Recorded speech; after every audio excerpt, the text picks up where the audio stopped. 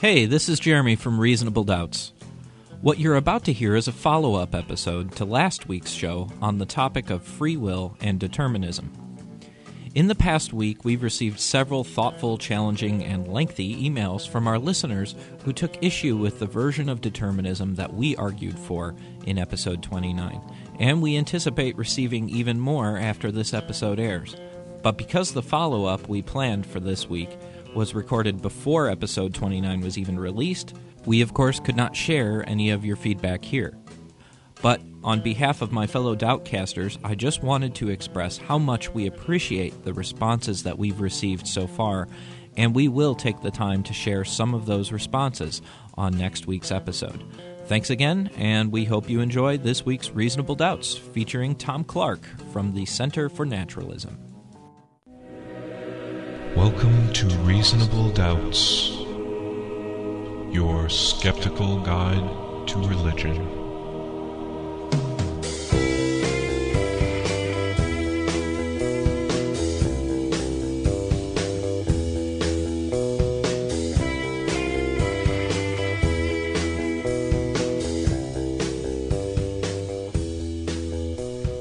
Welcome to Reasonable Doubts, the radio show and podcast for those who won't just take things on faith.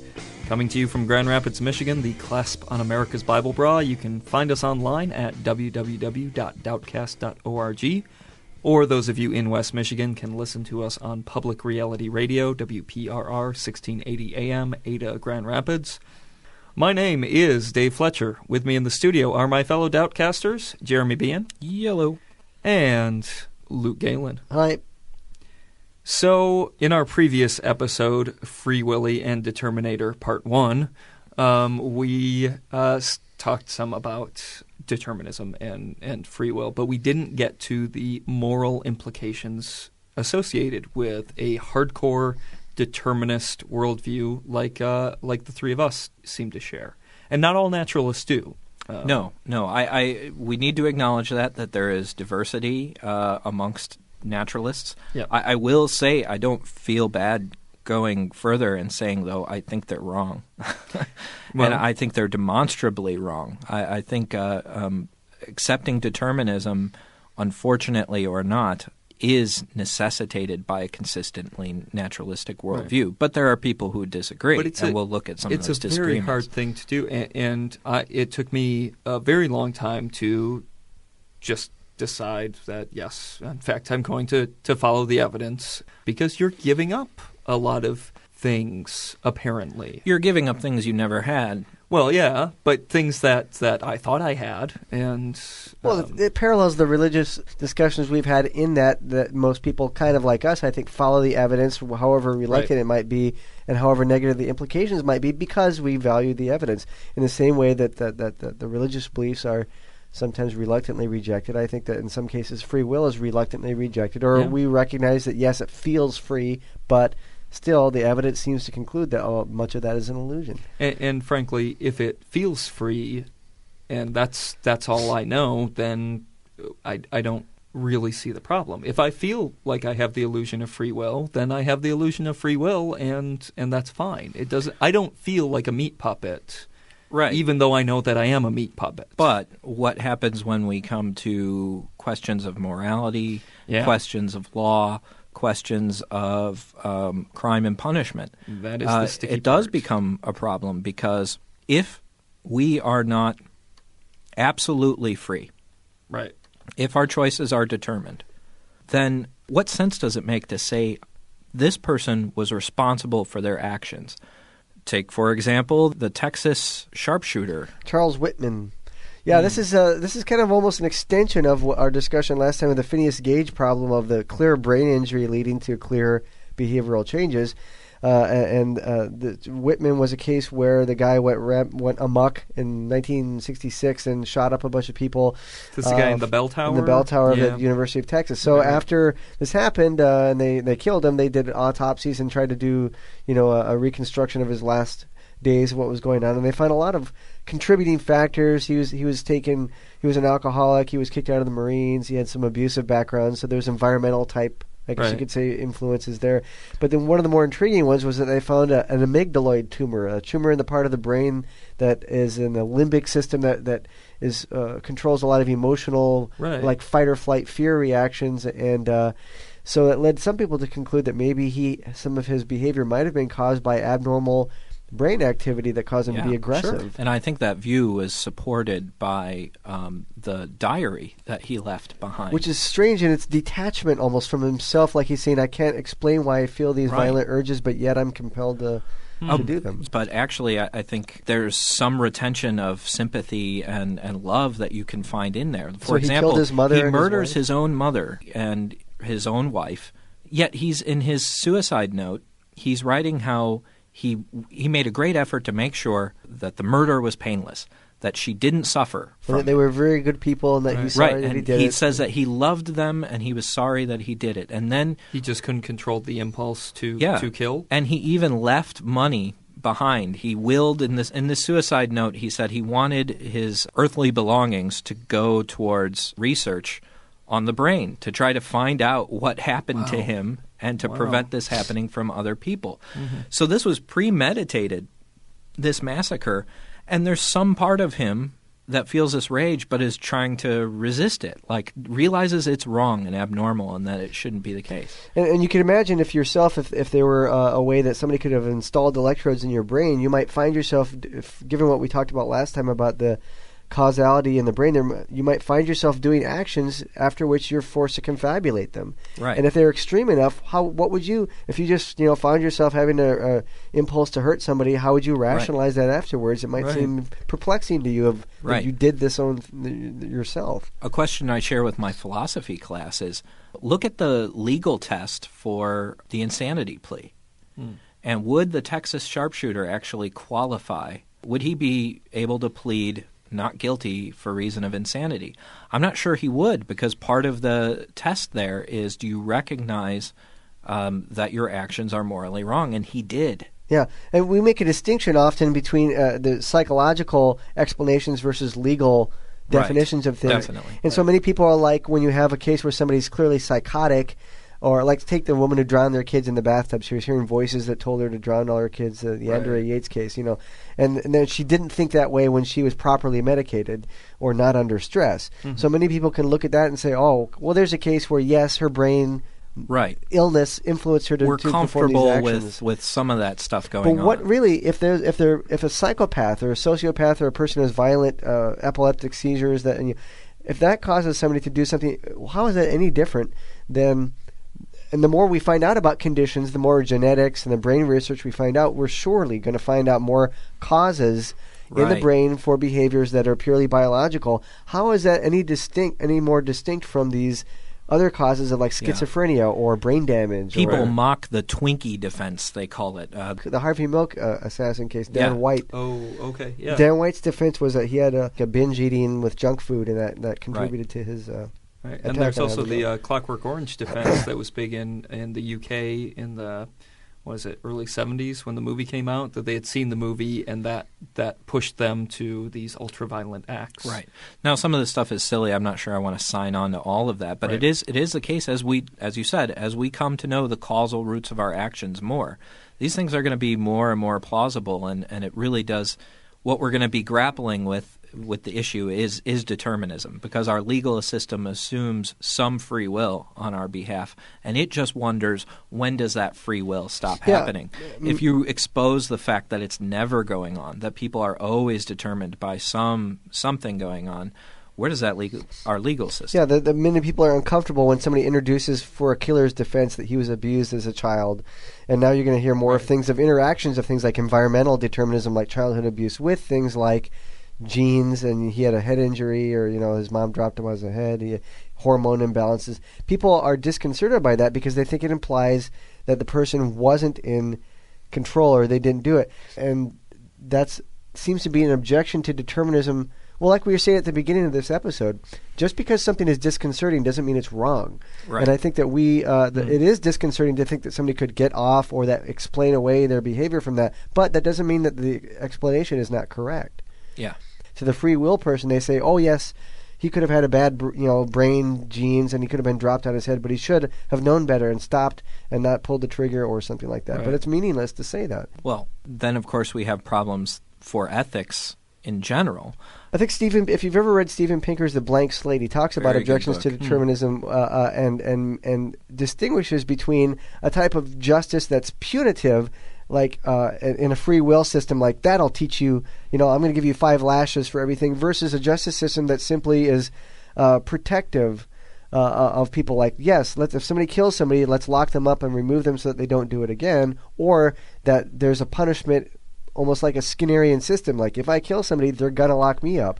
But it's distinct from saying, you bad person, you're to blame for that. Shame on you, which is, from a deterministic system, meaningless to blame somebody. But corrective imprisonment, corrective punishment makes perfect sense, right? If someone commits a crime, and rather than being shoved into jail where they learn how to do better crime, which is usually the case, if it's actually a correctional facility, and they help them learn different things that they can do to get money and learn new skills and learn why this is wrong, that sort of thing. If we're actually correcting the behavior, then we're adding these deterministic influences to them, so that when they're released back out into the world, they've gotten this corrective work, these new deterministic influences. Makes sense. Determinism is not as scary when you start to realize what Dave just pointed out here, and that is that because our behavior can respond to outside influences,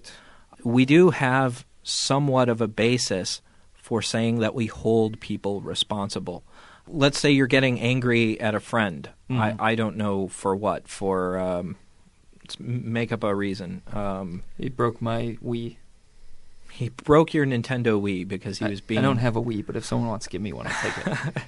He broke something of yours because he was being reckless and careless and everything else. Right. Well, he couldn't have helped doing that, right? When you freeze that instant of time, his stumbling over your Nintendo Wii and smashing it to bits, it had to happen. There was nothing else that could have changed it. It was determined. But it does make sense to hold him responsible in some sense, even if that is the case. That is, if your response to him has the potential of influencing his future behavior.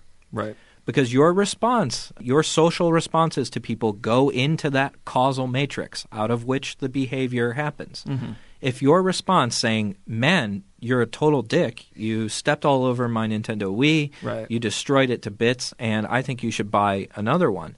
If that response is going to prompt him to be more careful, watch where he steps next time, then it makes total sense to hold them responsible. This is the kind of argument I think that B.F. Skinner advanced in some of his futuristic books like, Walden 2 or Behavior, where the world is stimulus and response, and that we can avoid that, and better to have a humane administration of stimulus and response, of punishments and rewards, to shape people's behavior for correct things rather than deny that it's an influence at all. Right. And I have to say, as a parent, that makes absolute sense, and it's so clear. I mean, people know this intuitively when they're dealing obvious. with people. If the kids do something either accidentally or on purpose that they shouldn't do, and if you correct them on it in a instructional way, in a way that is going to help modify that behavior in the future, it's not going to happen again. But otherwise, if you're just punishing for the sake of punishing, or if you're shaming,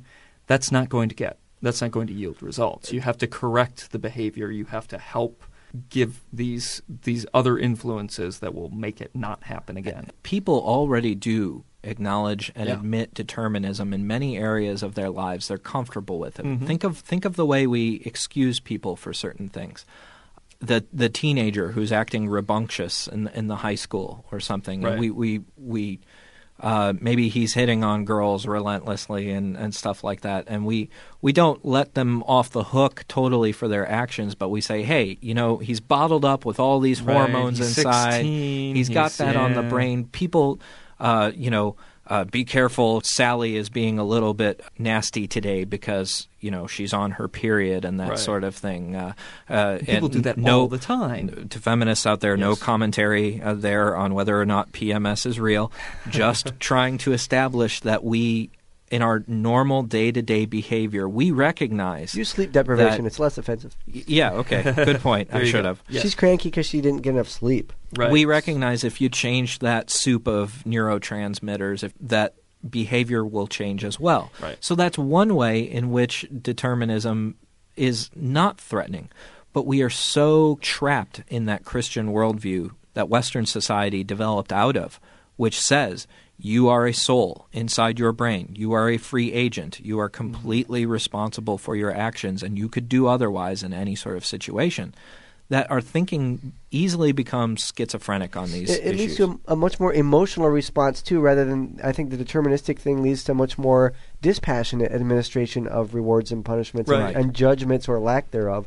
If it's a free will view, you see that person as being willfully... I mean, look at like Dobson's parenting books. The strong-willed child. The kid is rambunctious because he's a little, essentially a satanic agent that of willfulness that you have to break his little will. And then he's going to become godly.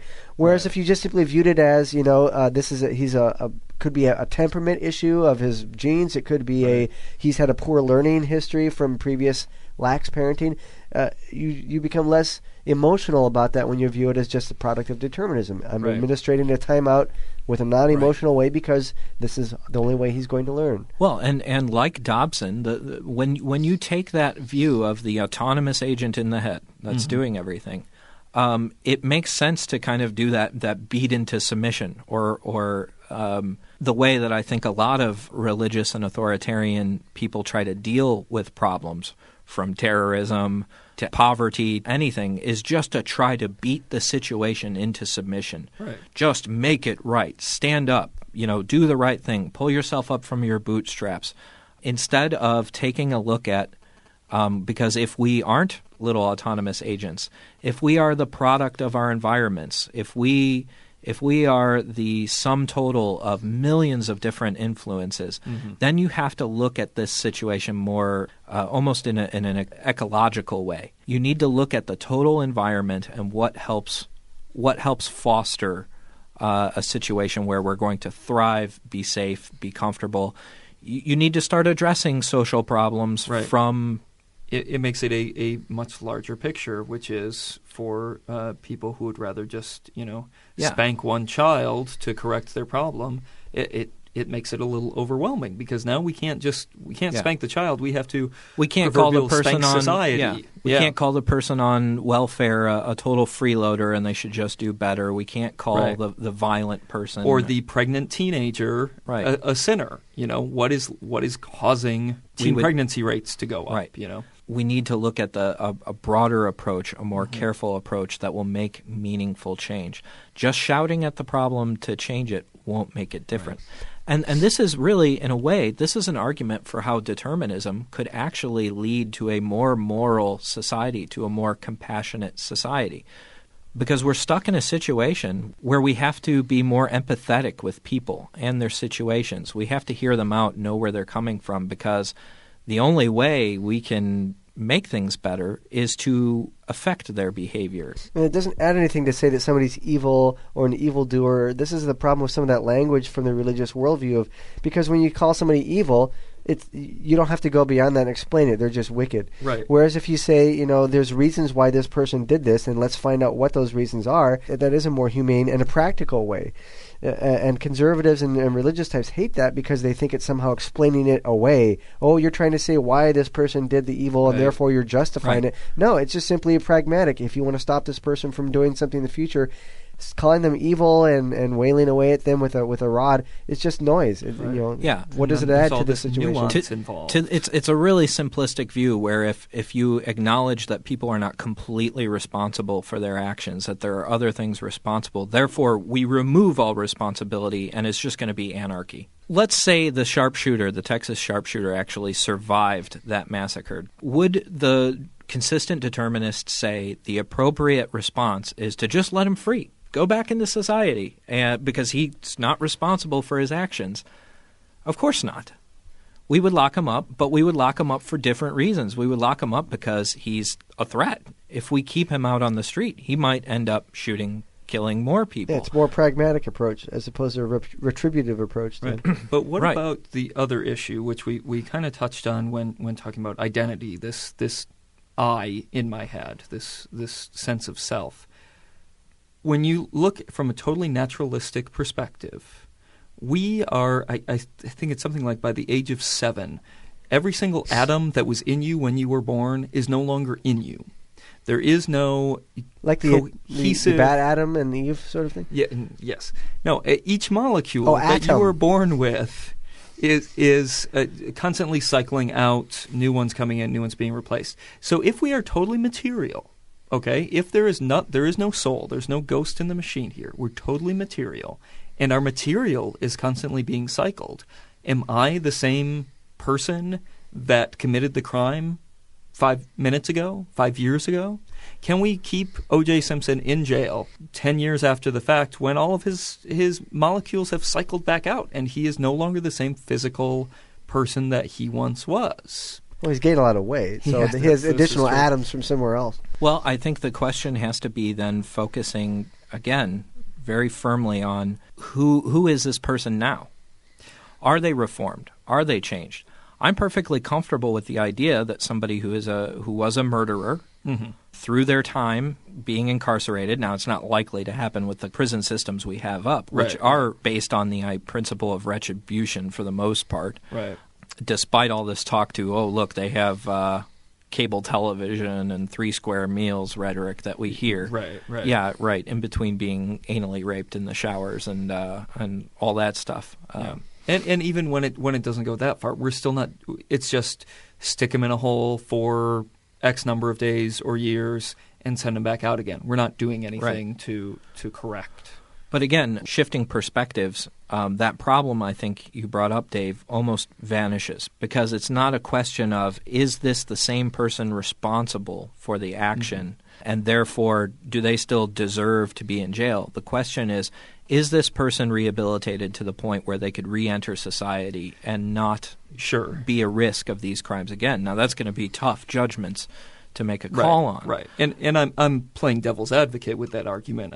Of course, it's not when people use that argument, it's not as simple as, okay, I've hit 7 years or whatever, boom, I'm a new person. There's a cohesive narrative of this sense of self. Everything builds on everything else.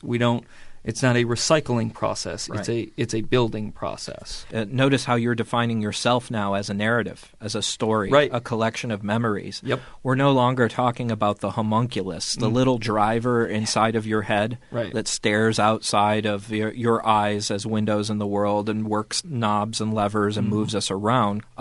We can't maintain that view anymore. There's no driver in the seat. And in fact, looking at what we know about our neurophysiology is that there really isn't some sort of command or control center in the head. No. The other area that, aside from the extremes cases of criminal behavior that we've been talking about, is simply self-knowledge. The implications of determinism for knowledge of oneself is that we can't really equate then. We should pause when we equate our conscious thoughts with us, the real us, because we might not have complete access to the reasons that we do things. It leads to a certain reservation of assigning, like, I know me. I'm confident that I know what I want, because, well, maybe you don't.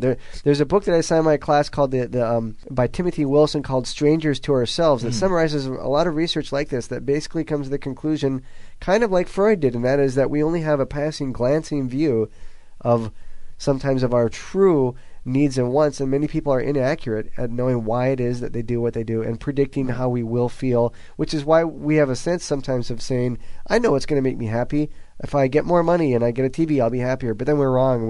We're constantly disappointing ourselves because we're bad at predicting future emotional cases. That would be just one example. Affective forecasting is poor. Forgive me for using this word a little out of place, but I almost find something liberating about that.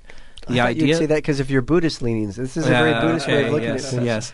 Well, we'll talk about my Buddhist leanings later. But in the meantime, I'm not a Buddhist. I just find some things there appealing. But it does mean that your self-identity, that who you say you are, according to your narrative, is just a construction. It doesn't fix who you are. Which is one of those Buddhist insights that many of them have through the contemplation and meditation is mindfulness, is that you start to realize the difference between, say, your emotional reaction at any given moment from a more pure base of thinking. That you just notice that from a dispassionate view. Oh, I'm getting upset. That's what I do when these things happen. Right, exactly. Yeah, without staking any claims on Buddhist metaphysics, the simple belief that they have that there is the doctrine of no self, that there is no soul, which is something we'd agree with. Right. It has led to some of those observations because let's give an example for people who may not be familiar with this. There's a type of meditation it began with Theravada Buddhism, but it's prominent in a lot of Buddhist traditions. It's especially popular here in America where it's been ripped from its kind of ritual context. But insight meditation, basically where you focus on something like your breath and you try not to have any or other conscious thoughts, and you just watch what happens. And if you try to do that, and I encourage our listeners to do a little experiment, before you go to bed, turn off the lights and maybe set a timer for 10 minutes and just try to focus on nothing other than your inhaling and exhaling of your breath. Try to make there be no thoughts, anything else. Don't run away thinking about things, and see what happens. And I can already tell you what's going to happen. Because your brain will shut down. It's a pretty universal experience. People can't do it. Your mind will chatter away. It will continue to have thoughts. You'll keep on getting distracted from your breath and from experiencing that. You'll go off on all sorts of little rabbit trails in your consciousness. But the trick that's going on here is because you're monitoring for that, because you're watching your distractions, in a way, you're watching your own inner monologue as something that is outside of yourself. And it leads it's to something a detachment detached. from Right. Yes. And so there are cognitive behavioral therapies that talk about these types of things as decentering, detaching. For example, in traditional CBT, cognitive behavioral therapy, they train people to look for thought processes, inner dialogues that aren't useful, that may not be real, and self-defeating thinking and that sort of thing. And they train people to replace those with better, more utilitarian thought patterns. But what they've noticed is a lot of people have had relief from their symptoms of anxiety and other things, regardless of whether or not they self-report having been able to successfully change their thought patterns. Mm-hmm. So if they think they're a bad person or they never do good enough or something, for example, traditional CBT would say, well, you notice those, you identify them, and then you change them with, well, I am a person who can get things done, or I could be. There's no reason why I would be. But what they've noticed is some people have never been able to successfully do that. They don't change their thinking, but yet they feel relief of their symptoms. And why? Because they've begun to see those thoughts that appear in their heads, that inner monologue that they have, as just any other sort of noise, like the sound of a truck going by outside or birds in a tree or something. It's just something that's there. And they don't identify that as everything I think is me, and this is what I'm expressing. It just becomes mental chatter. With viewing other people that way as well. If you have that insight about yourself, you're able to see if, let's say, if Dave does something that I don't like, I can stop and say, I'm not equating Dave as a person with Dave's mood that day or his action. Thought. And right. because fundamental attribution error. Yeah, so when you have the insight of yourself of the decentering of saying, I'm not the sum total of my emotional reactions, you also apply that to other people as well, and it leads you not to be reactive to other people's negativity, because you could say, right. Dave is acting that way for a reason that's not equivalent to Dave as a person or something like that. I think it's frightening to people because we hang on to that idea of a homunculus, of a little guy inside our consciousness as ourselves. We self-identify with that very strongly. We've been taught by our culture to think of things that way.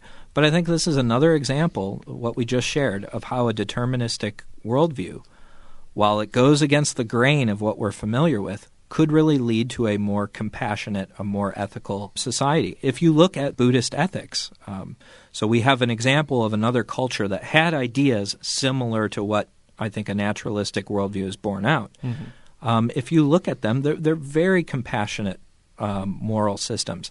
And a lot of them start at the level of your own consciousness and really, in a sense, almost recognizing how we are determined by things and trying to let go of it. And viewing maladaptive behavior as a failure of enlightenment rather than a sign of inherent wickedness. Right. Instead of focusing on sin and atonement, they focus on ignorance and enlightenment. I guess what we're discussing in an overall way is what might be called in philosophy versions of compatibilism. Right.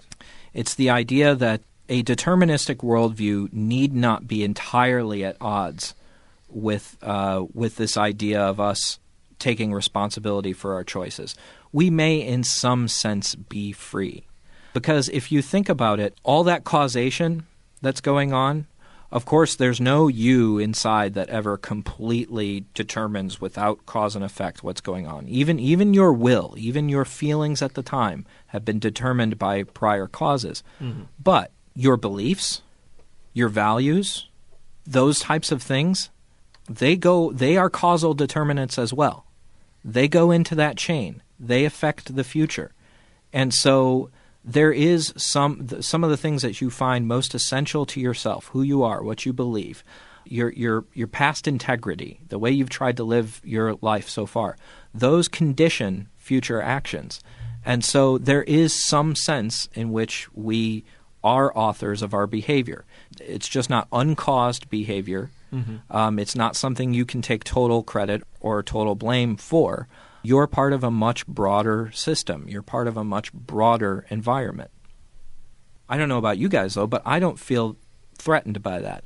I think there's something even a little bit romantic in that view of things. I agree. I'm a part of the world. There is an unbroken chain of causation and biology and society, and all these things intersect in my individual person to become me. There's a piece this week in the New York Times Magazine by Stephen Pinker on the genome, and he kind of brings up some of these issues of finding out his genome, where you could get a printout of all your genes for this or for that, and he discusses these issues of the weird aspect of knowing that you have a risk for this sort of condition or this sort of behavior. And I would recommend that for reading, because he does talk about the issues of finding out more and more now scientifically about us, and knowing on one hand, because he is a determinist, that he's a determinist, but on the other hand, his subjective perception of what that information does. You know, when you find out, well, am I really like that? Does this gene cause this thought or this impulse or whatever? Maybe I'm this way because of... Did he choose to be a determinist? Did he choose it? Or some people are more determined to be determinists. Yeah. Yes, I suppose so. And now, from the Center for Naturalism, Tom Clark to talk a little bit more about the naturalistic approach to this issue.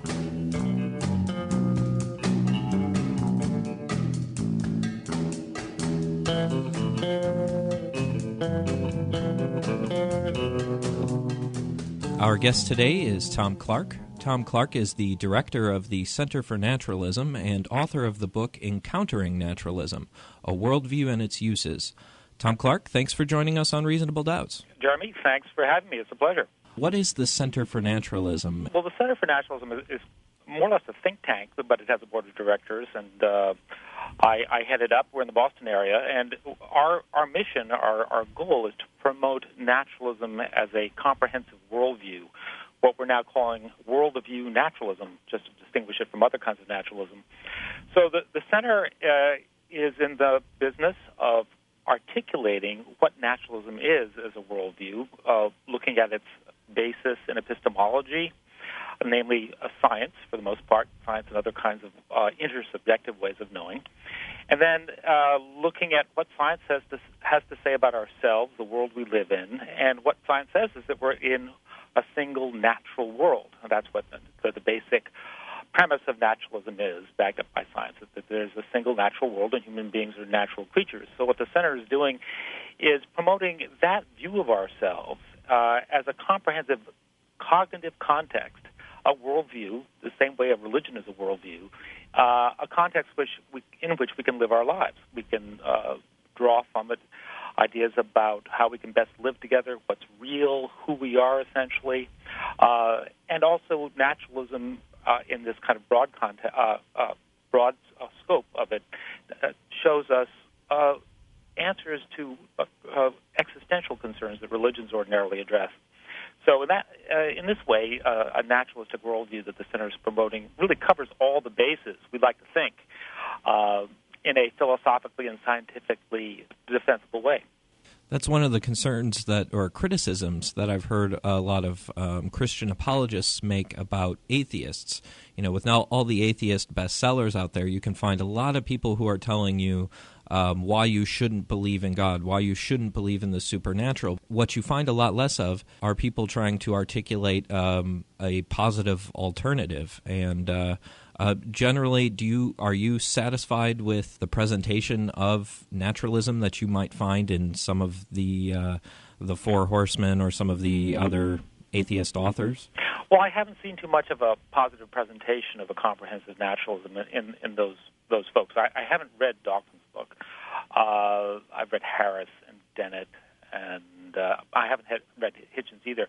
But my impression is that, but again, I'd have to look into this more closely, is that their job has not been primarily to articulate a worldview. Their mission mostly has been to criticize theism and religion, faith-based religion in particular. So I don't want to cast aspersions when I'm not fully informed, but I think, my guess is the Center for Naturalism, in promoting worldview naturalism, is doing considerably more than the Four Horsemen have done in terms of saying what we can believe in positively as naturalists. Now, I would say that the new atheists are, of course, naturalistic in their approach. That's certainly true. It's the core philosophy that we all share, humanists and naturalists and skeptics and free thinkers. But I haven't seen many other secular groups, except perhaps the Center for Inquiry and the American Humanist Association. Those groups have done a fair amount of work in articulating a positive alternative. But I think the Center for Naturalism is clearly the group that's done the most in terms of talking about naturalism per se as sort of the core philosophy, and also, importantly, applying it to ourselves. That's something that most other groups and authors have not done so far, which is to really look at who we are from a naturalistic standpoint. Atheism is one thing, but that's only a small bit of what a naturalistic viewpoint has to offer. So when we do adopt a consistently naturalistic approach, then what view of ourselves does develop in your mind? How would our view of what it means to be a human being change?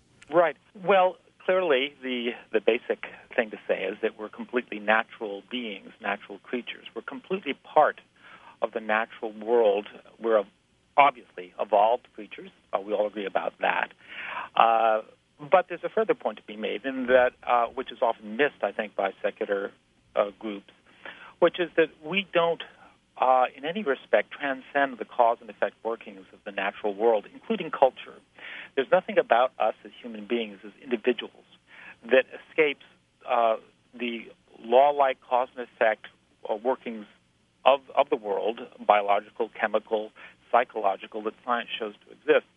And this insight about us, that we are fully natural creatures, fully at the effect embedded in natural causal processes, I think has been underemphasized. In fact, it's usually ignored because it leads directly to the conclusion that we don't have a kind of strong free will that many people suppose we do have, including many non-theists, many naturalistic folks suppose that we have a kind of, as I put it, contra-causal freedom to have acted otherwise in the situation that we were involved in. And this simply isn't the case. If you look at things scientifically, our behavior flows out of conditions, our biological and environmental conditions, just like any other natural process.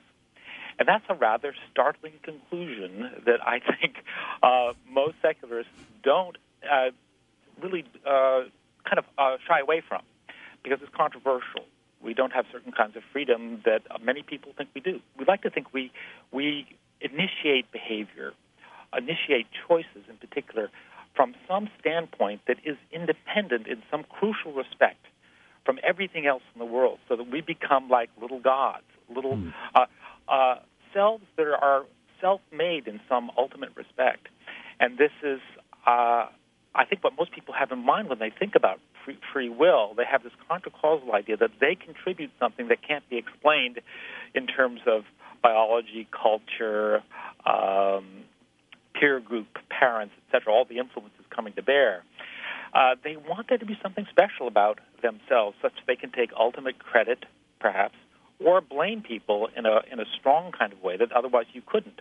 Because after all, if you took a causal view of human behavior, then you couldn't suppose that anyone in making a decision could have done other than what they did in the particular situation they were involved in.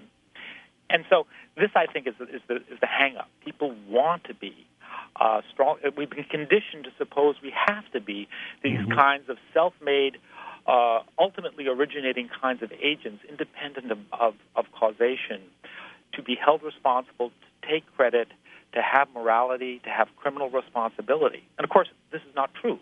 And many philosophers have seen this over the years, and many are seeing it these days, and many lay folk are starting to see this point, is that we don't have to be self-caused in any respect, any ultimate respect, to hold each other responsible, to be moral, to have human dignity, to have what we generally want to have as human agents. And we don't lose power. We still have all our causal powers.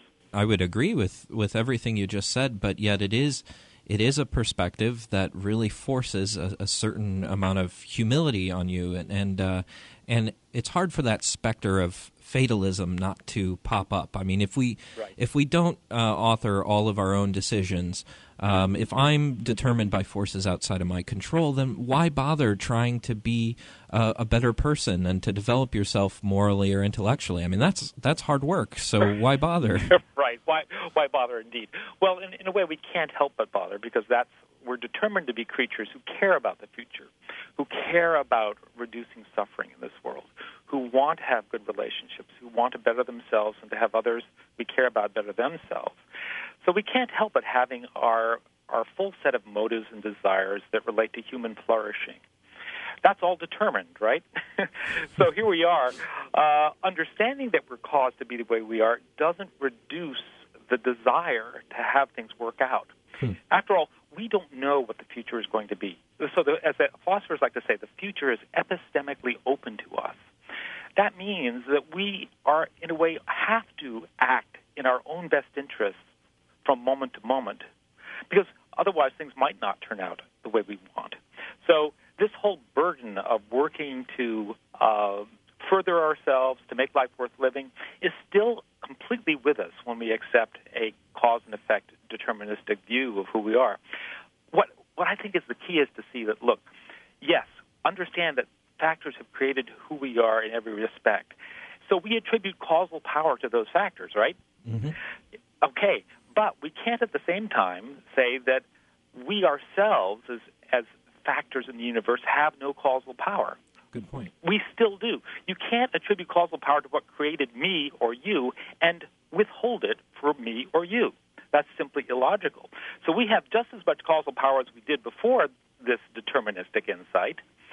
We don't know what the future is going to be, so it's incumbent upon us. In fact, you'll find that you really don't have much choice about trying to behave in your own best interest, the best interests of your family, friends, and your culture. So the whole moral project of human flourishing is still there in full force. So we don't lose motivation. We don't lose morality. Everything, in a way, stays the same. But as you pointed out, there is a strong element of humility in all of this, and compassion, because we discover, wow, yes, I see that person who perhaps did something unfortunate, criminal, or whatever, or even something wonderful. That person really couldn't have done otherwise given the situation they were in. So that generates, at least it does for me, and I know for many other people that I've talked to about this, and as you just said, for yourself, a kind of humility, compassion. It militates against pride, against a certain kind of blaming, contempt, all of which is premised on the idea that people really could have done otherwise given their conditions. This does sound fatalistic to many people, and a good deal of my work at the Center for Naturalism is to reassure people that naturalism, especially this causal view of ourselves, is not fatalistic, is not pessimistic, for the reasons that I've just laid out. But it's a difficult row to hoe. A lot of people don't get it, at least not right off the bat. So there's a lot of reassuring to be done. Well, it goes so much against our intuition. And how does naturalism, I mean, the whole free will thing is hard enough to understand, but how could you explain the idea of a self within a purely naturalistic framework? Right. Well, we have a sense of self, and it looks as if that sense of self, of being a me, is something that the brain constructs, artfully enough, because as philosopher Thomas Metzinger puts it in his fantastic book, which is called Being No One, highly recommend it to your listeners, Metzinger suggests that the brain constructs this sense of ego, of self, in order to be adaptively egoistic, so that we care about ourselves. It's actually not his idea alone, but he makes a very vivid case for it, that we're adaptively egoistic because the brain constructs a sense of me that's at the center of my subjective perspective out onto the world.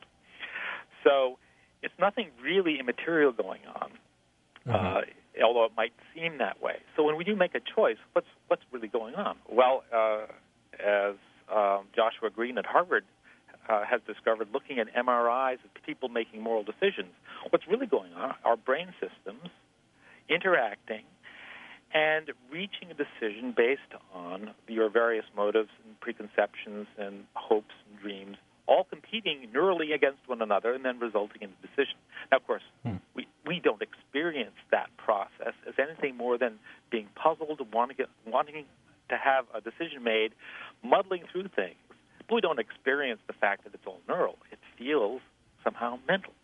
But we shouldn't let that feeling mislead us into thinking there's something immaterial going on, which is, of course, is what, if you take first-person experience as your reasons for deciding what's true, you might well be misled into thinking, oh, yeah, I just can decide whatever I want to do, no matter what my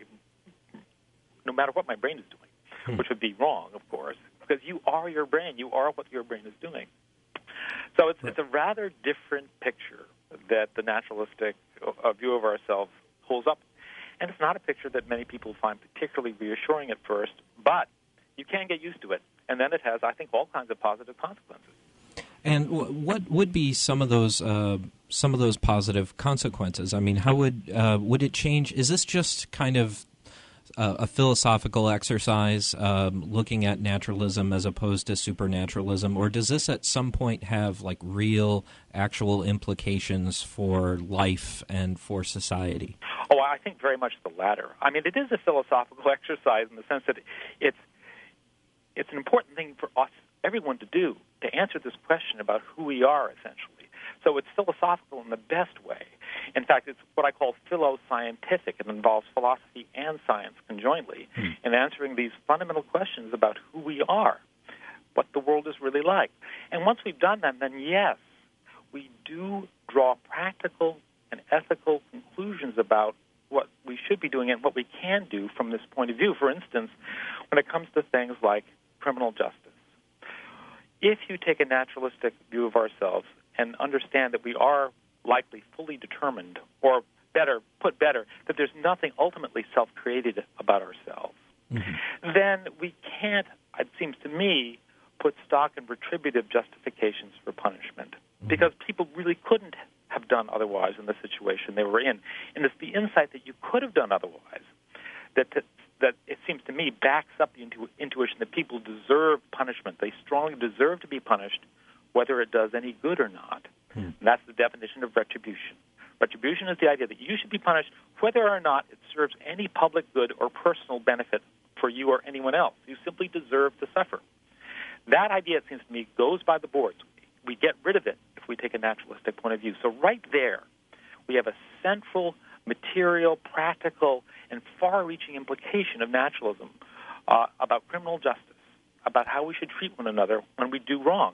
And let me repeat, our moral compass is still intact. There really is right and wrong. Right. There really are bad things that people do to each other. I'm not saying that we don't. It's just that people act badly for reasons, for causes. And once we understand those, then we won't suppose that they could have done otherwise. in the situation they were in, and that will lead us to treat them more compassionately. The other big implication is, besides compassion and getting rid of retribution, is that we'll understand why people behave the way they do, and therefore be more knowledgeable and more proactive in changing the conditions that produce bad behavior, so that people are less likely to become, say, criminals, addicts, etc. So what this does is the causal view gives us compassion and, crucially, it gives us control. Whereas if you believe in free will, if you think there's something about you or me that acts independently of cause and effect, then we don't have that much control, because there's always something about an individual that could do otherwise, right? No matter what the situation was. But no, since that's not true, we gain power, causal power, from knowing what the factors are that actually do influence behavior. Or, of course, we can't know them all, but at least we'll be motivated to look for them. Isn't that idea of a self-determining kind of ego, isn't that kind of enshrined in our legal system already and in our culture at large? I mean, how realistic is it that we would actually ever be able to change that? Well, first of all, I'll say that many philosophers, in fact most, are probably in agreement with me, with the Center for Naturalism, and I think you, that we don't have this kind of soul and we don't have this kind of contracausal freedom. So already the Academy is fully on board with a naturalistic understanding of ourselves. As far as the culture goes, people are making the argument, besides the Center, there are philosophers, legal and otherwise, pitching the argument to the culture that we should drop this idea. Now, whether it's realistic to suppose that the culture will ever get hip to the idea that they don't have this kind of freedom, and drop the idea of the soul and its unconditioned free will, that's up in the air. I think it's going to be a long time, frankly, before this idea gains traction. But it's coming up more and more, so I'm hopeful that, I don't know, in decades, 100 years, sometimes in my darker moments, I think, well, maybe this is a philosophy for the 25th century.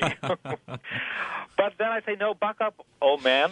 Things are looking up. We've got Joshua Green writing about this in his papers. Dan Dennett always argues against contracausal free will.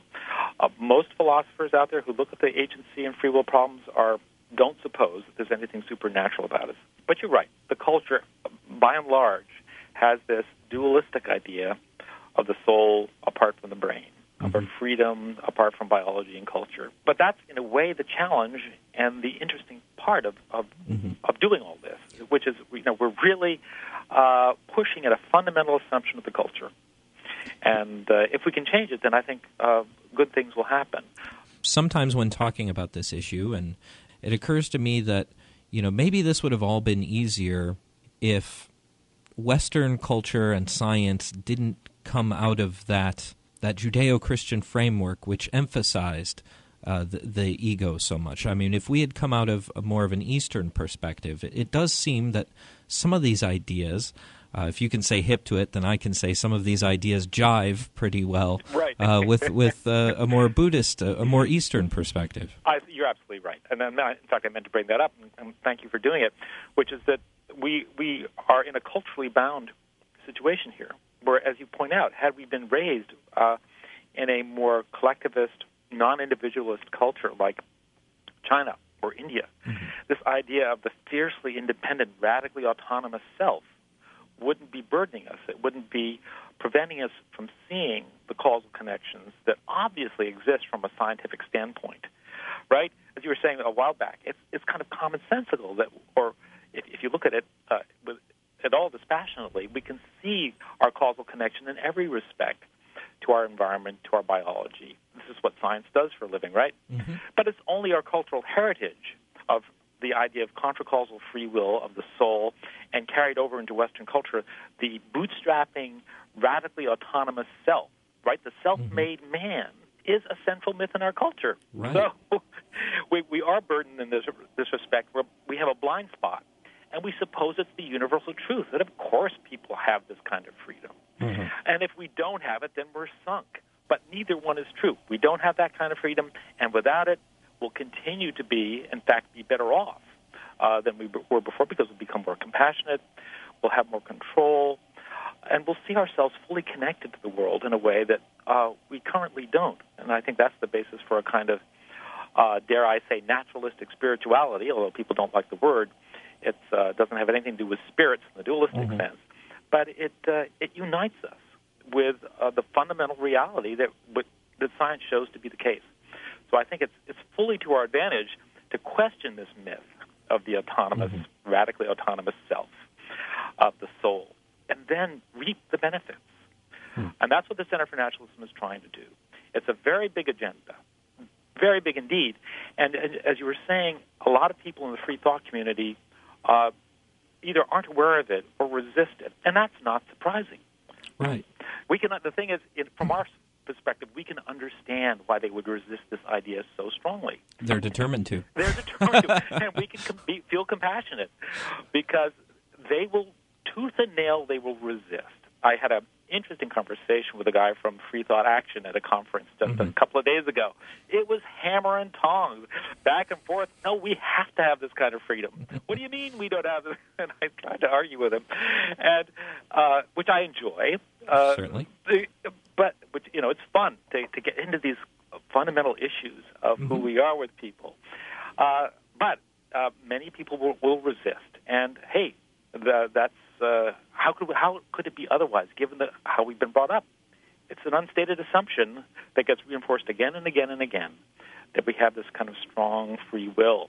And hey, to challenge that is to challenge a lot of people's most central identity. So it's no wonder it's a tough proposition. You mentioned exploring. How did you put it? A naturalistic spirituality. I think. Yeah. You rightly pointed out that a lot of people that bothers them. It doesn't bother me personally. I mean, I think that's maybe the word is a bit of an issue, but that reality, that kind of that emotional life that tries to bring in our overall view of the cosmos and somehow ground it in immediate experience and the mundane. I think that's a very powerful and important part of people's lives. I find that people who do not accept the supernatural spend so much time trying to convince people that you won't lose much if you adopt this point of view, but we don't always emphasize that there might be something to gain. And I wonder if you could speak to that. How has looking at the world from a naturalistic perspective, how has that changed your views spiritually? Well, what it does is that it puts things in the largest possible perspective that provided by cosmology and science. That's one thing. It's Carl Sagan pointing out to you the billions and billions that of solar systems, of galaxies, of planets, of stars, of possible cosmoses. So that's a pretty mind-boggling context to put yourself into. And so you can have a kind of emotional resonance with all of that in the same way that other people might have resonance with the idea of a loving, personal God. I mean, although, of course, it is impersonal. We don't. That's true. We can't. Naturalists can't give people the same kind of personal comfort, perhaps. That's right. But it is something that's bigger than ourselves. And right. And the thing that I like to say to people is, look, what this gives us is a kind of excitement, a kind of astonishment, a kind of wondering, astonishment and awe at the fact of existence, where instead, if you have a God presiding over everything, things become tame. They become predictable. Here, we are caught up in a situation which, if you look at it honestly, cannot be construed as for anything. That, to me, is an inspiring, startling, astonishing prospect to be wrapped up in. We are not here for any particular reason. Therefore, it's incumbent upon us to sort of wonder, be in awe, be astonished, and then construct our own meanings. So what the naturalistic spirituality does, it gives us this cosmic backdrop against which we have to define ourselves. It's kind of an existential standpoint, but without the loss of morale. It's not shaking your fist at the universe. It's finding yourself completely part of it and awestruck and astonished that anything should be going on at all.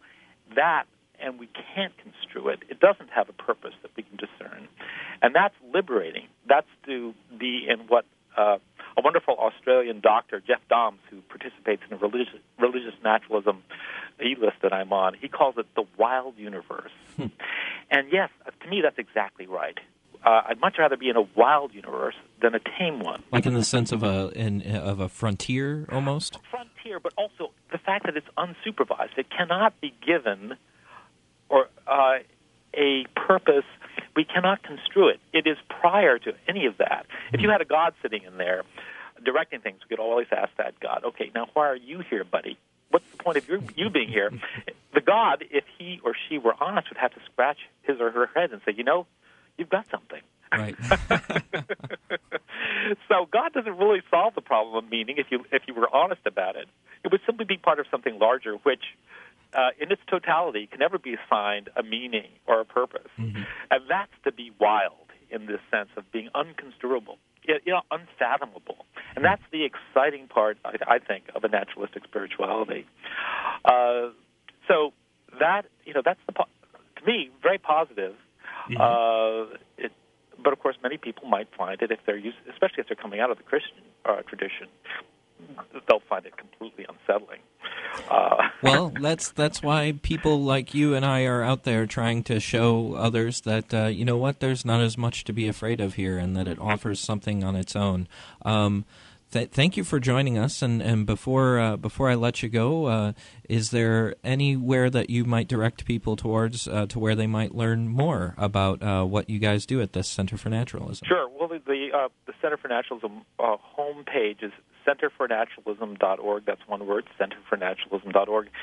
Then we have a companion website, which is where most of the updated work is put. It's called simply naturalism.org. So go to naturalism.org for the latest. In fact, we just our most recent newsletter just went out, so you can have a look at that. Plenty of links there on related stuff.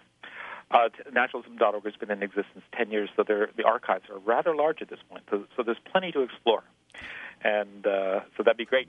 Excellent. Well, thank you so much, Tom Clark, for joining us on Reasonable Doubts. Jeremy, it's been a pleasure, and keep up your good work.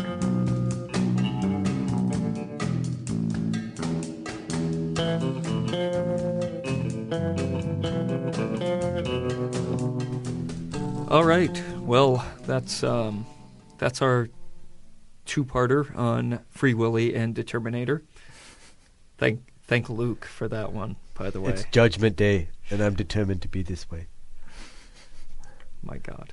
I know now why you cry, but it's something I could never do. Anything else to add about? No, I think we've beaten that one in the ground. I think we have. We'll leave it there. And that's all for this week. You are predetermined to listen to our next episode. We hope. We hope, or not. Who knows? You're all going to hell anyway. I was raised a Calvinist. So you're somewhat used to this determinism talk. A little bit, yes. Well, please be sure to send in your questions, comments, challenges, and other feedback to doubtcast@gmail.com, and we'll see you next week. To catch up on past Reasonable Doubts episodes or to email your questions or comments, check out www.doubtcast.org. Reasonable Doubts is a production of WPRR Reality Radio. You can find out more about Reality Radio at publicrealityradio.org. Reasonable Doubts theme music is performed by Love Fossil and used with permission.